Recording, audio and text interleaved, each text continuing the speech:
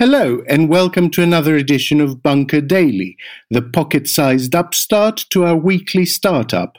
I am Alex Andreou, and I'm talking to you from my 7th week of lockdown in Mykonos, Greece, where we are nearing the revelation that I haven't, in fact, been writing a cookbook, but just typing "all work and no play makes Alex a dull boy" over and over.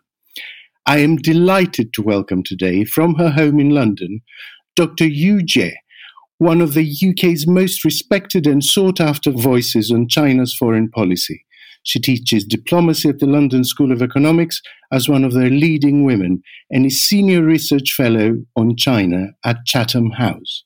Welcome, Jie. Thank you, Alex. How are you coping with lockdown life? Well, I think it is like everybody. It seems to be all everyday life pattern has changed, and suddenly I sleep much better, but also getting more anxious because my loved one is quite far away from me. So yeah, both kind of pleasure, but also a pain. So I'm tormented. I'm exactly the same way. My other half is back in London and I'm stuck here. I know your folks are back in China. Where are they and how are things for them? Well, my parents are in China. They are absolutely fine at the moment because, as we know, the current epidemic inside China managed to be under the control for the first wave. So they can go out of their own home quite freely. But again, obviously, you need to prove to the local authority that both of them have not had the virus. So going back to the start of all this mystery, I find there's a tendency to revise the timeline of what we knew and when through the prism of what we know now. For instance, there was some research in mid-February, I think, which concluded the first cases of COVID-19 can be traced back to late November. And people, a couple of months later, seemed to transpose that into China knew all about it in November and kept it a secret. But the truth is that we only knew about the November cases in February. To what extent do you think these reactions are informed by the sometimes difficult political relationship between China and parts of the West? I think, of course, there's a lot of ambivalence in here, exactly where this virus has been found and whether this virus has some similarities, like, for example, like in SARS in the past. So because of the Chinese political system operate in such opaque way, so this naturally would allow Western media and Western pundits to assume that China covered everything up in order to not to inform to the rest of the world. So we don't really know what happened in the very beginning. The issue is certainly the Wuhan local government, from the beginning when they began to deal with this crisis, they had a tendency of covering up for their own political career rather than for anything else. Oh, I see. So it was the sort of the internal politics of the regional politicians and how they relate to Beijing that resulted in the what you describe in the South China Morning Post today as the initial blunder in responding to this public health crisis. Is that what happened? Or was there another blunder more rooted in Beijing? I think this blunder strikes some similarities like what happened in SARS back to 17 years ago, because it's the time of the Chinese New Year, where the local officials tend to reporting only the good news but not bad news. And therefore they felt for some local transmitted disease like this, perhaps it's not really worthwhile to report it to the senior authority. Obviously, if you're reporting something wrong, and perhaps your political career will be in danger. So I think that's part of the reason why it's really holding back the local officials to report the news to the more senior level. And another thing happened in here, it is also something to do with this whole ideas of re-centralization of the Chinese Communist Party rule. Recentralization basically means the provincial authorities used to have a lot of autonomy, but now all these autonomies have been given back to Beijing. And obviously, in that case, the local officials would have very little incentive to adding inputs to many policies. And all they want to do is they want to waiting for the instruction from Beijing and in order to do the right thing. So that's really caused the trouble in here, I would say, because local officials felt they're not in a position of saying something new and they have to waiting for the instruction. Jie, when we first met, what feels like several centuries ago, we talked about the first rumblings of the Huawei story and how Western Orientalist stereotypes play into the notion that China is manipulative and sneaky and untrustworthy. And we're seeing the same thing again with Trump labeling COVID-19 a Chinese virus, and many pointing to a changing narrative as evidence of dishonesty, when the truth seems to me that the entire world has been on a very steep learning curve and information does change on a daily basis. Is this pure xenophobia, or is it in part justified from past behavior? I think there's a combination of several reasons. And first reason, as what you have described, is a sense of xenophobia, as this of yellow pearl. The Chinese has always run its country in a great mysterious way. That's reason number one. I think the even deeper reason would be an ideological reason. Now, since the beginning, since the end of the Second World War, of course, the time you had a major Communist Party run by Soviet Union, and the mission for the Americans, for the United States, is always to bring down the communism. And then, of course, after 1989, it seems to be the most glorious moment of the liberal democracy, the so-called the end of history moment described by Francis Fukuyama. And so the rest of the world, especially in the West, they could not really believe actually countries like China, which operate under the Chinese Communist Party, could succeed in anything. But however, as what the stories we're now familiar with, all the sense of economic miracle and all the sense of the one-party rule state seems to defy all the conventional wisdom and manage to put this epidemic in a temporary hold. And this makes the rest of the world, especially the liberal democracy, entering into that sense of hysteria. Why? So I think that's the deeper reason, an ideological division, a long-standing ideological division between China and the West, and it causes this. There's a sort of cognitive dissonance, basically. It is a cognitive dissonance, but I think in the deeper reason is really about us and other. So you either belongs to the camp of democracy or you belong to the camp of autocracy. And there's no any middle ways in between. Well, similarly, I have noticed that a lot of people in the West project their feelings onto the Chinese public. They sort of ask, how would I feel if the state had intervened in such a draconian way and were asking me to produce apps on my phone showing my temperature or whatever? And they assume that everyone in China must be feeling silently very angry. But my contacts in China tell me that the majority of the public are either supportive or, if anything, angry at the state not intervening more directly and decisively.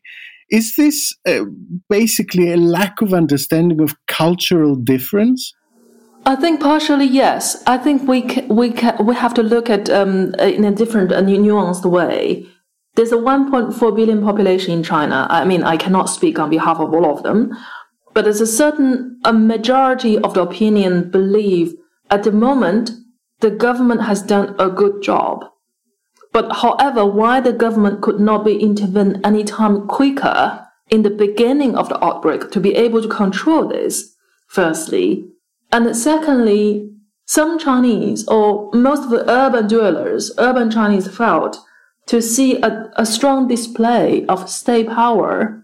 It seems to offer them some kind of psychological assurance that they felt the state is actually intervening and putting hands on to dealing with the epidemic.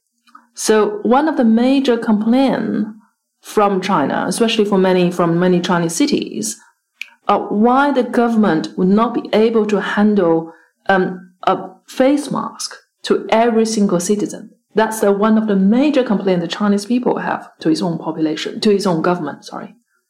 So that's obviously very different from what the media in this part of the world describe, that it seems to be the Chinese population want to have a fighting for freedom, fighting for liberty. I think at the end of the day, what the Chinese population really concerned is when this disease could be fully under control, and secondly, how can we start a normal life and back to normal and restart the economy like anyone else in the world. British progressives in particular, we are, I should say, very good at seeing domestic nuance and exempting ourselves from the UK's foreign policy, everything from the Iraq war to sort of not my PM hashtags. But we are less generous in seeing detail internationally. Is it fair to criticize the Chinese as one homogeneous mass that's interchangeable with China's government? I think used to be the Chinese society seems to be more homogeneous, but I think given the current outbreak, there's a different voices being displayed in China. So the society become more heterogeneous rather than homogeneous, I would argue, in here. But one thing is very clear. For many of the Chinese population, it seems to be why the Western government this time seems to respond too slow. After 2 months, China has gone through this epidemic. And why this again happened in Europe, and especially within G7 member countries. You know, the developed economy which China admires all the time. And why they have not really setting a good example for China. Does it feel different to be a Chinese person in the West right now as opposed to 6 months ago? I think it's very difficult for a Chinese person in the West at this very moment. And partially it's because we have to bear the identity of someone called China virus. That's one thing. I mean, for example, share my own experience while I was on the tube in January and February, and there's certain people just moved away from me immediately. And that's my daily experience I had in the London tube. And this made me feel very sad. After you having all these so-called viruses return to China, return to home, the Chinese social media are not particularly kind for those overseas Chinese who return to China as well. Call them, why do you actually bring virus back home? So I think we're sandwiched in between of West and our home country. Where are we exactly? You write today in the South China Post that there may be an opportunity, in fact, for China to fill the global leadership void left by the US, but that in order to do that, it must allow its scientists to take the spotlight rather than monopolize it for party propaganda. Which way do you think this is going to go, and how will it change China's international relations going forward? I do not have a crystal ball to answer this question. But I think clearly the Chinese authority could learn a pointed lesson in here. Diplomacy is about the perception others have it on you. So irrespective what China does in terms of this offering humanitarian effort to helping other countries or conducting pandemic diplomacy, whether the other countries will receive it or whether the other country will welcome it, it is based on the perception of the other countries have towards China. So at this very moment, the perceptions of China from the other countries seems to be universally negative. And therefore, what China should do is really letting the scientific evidence speaking for itself, rather than orchestrating a propaganda campaign to try to tell one single narrative that China would like to present. Because at the end of the day, diplomacy is about attraction of the others towards you, but not about you try to tell a story. Yeah, it's interesting. I think Greece is a country that is an outlier in many ways in the European Union. It's always had very good relations with China and still does. And China, as I understand it, has been incredibly helpful to Greece right now, sending supplies of protection equipment and even helping financially.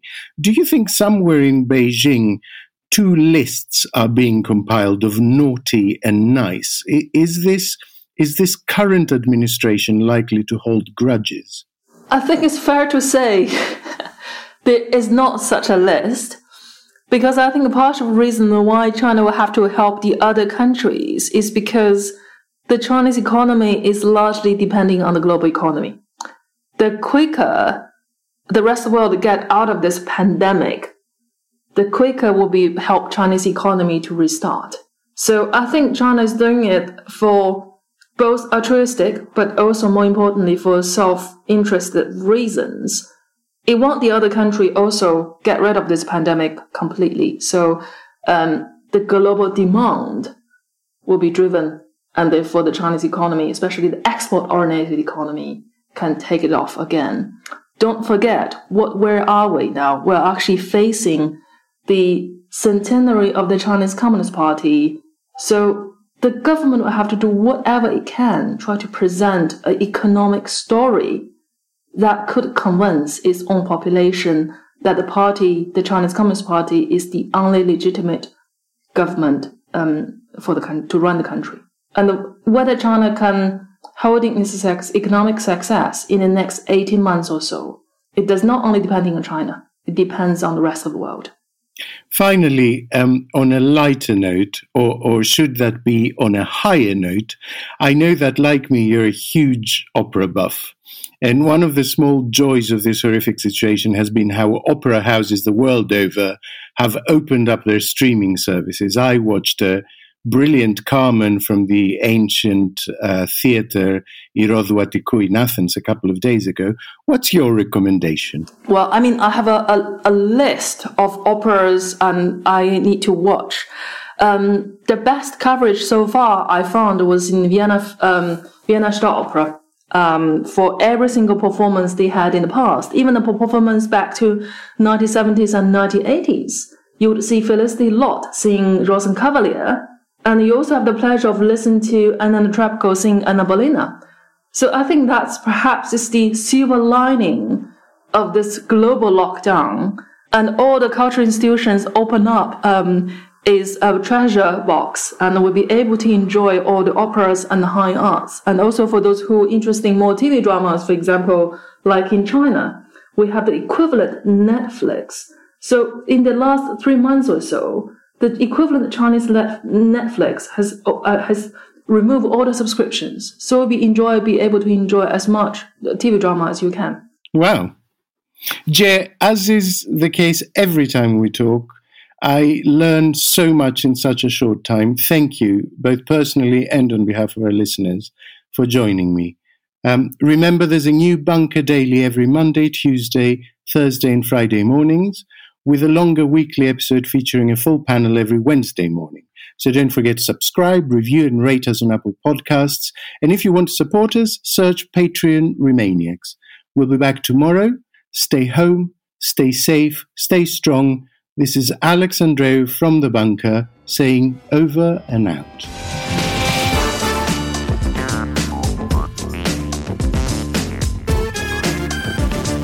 The Bunker Daily was presented by Alex Andreou, produced by Andrew Harrison.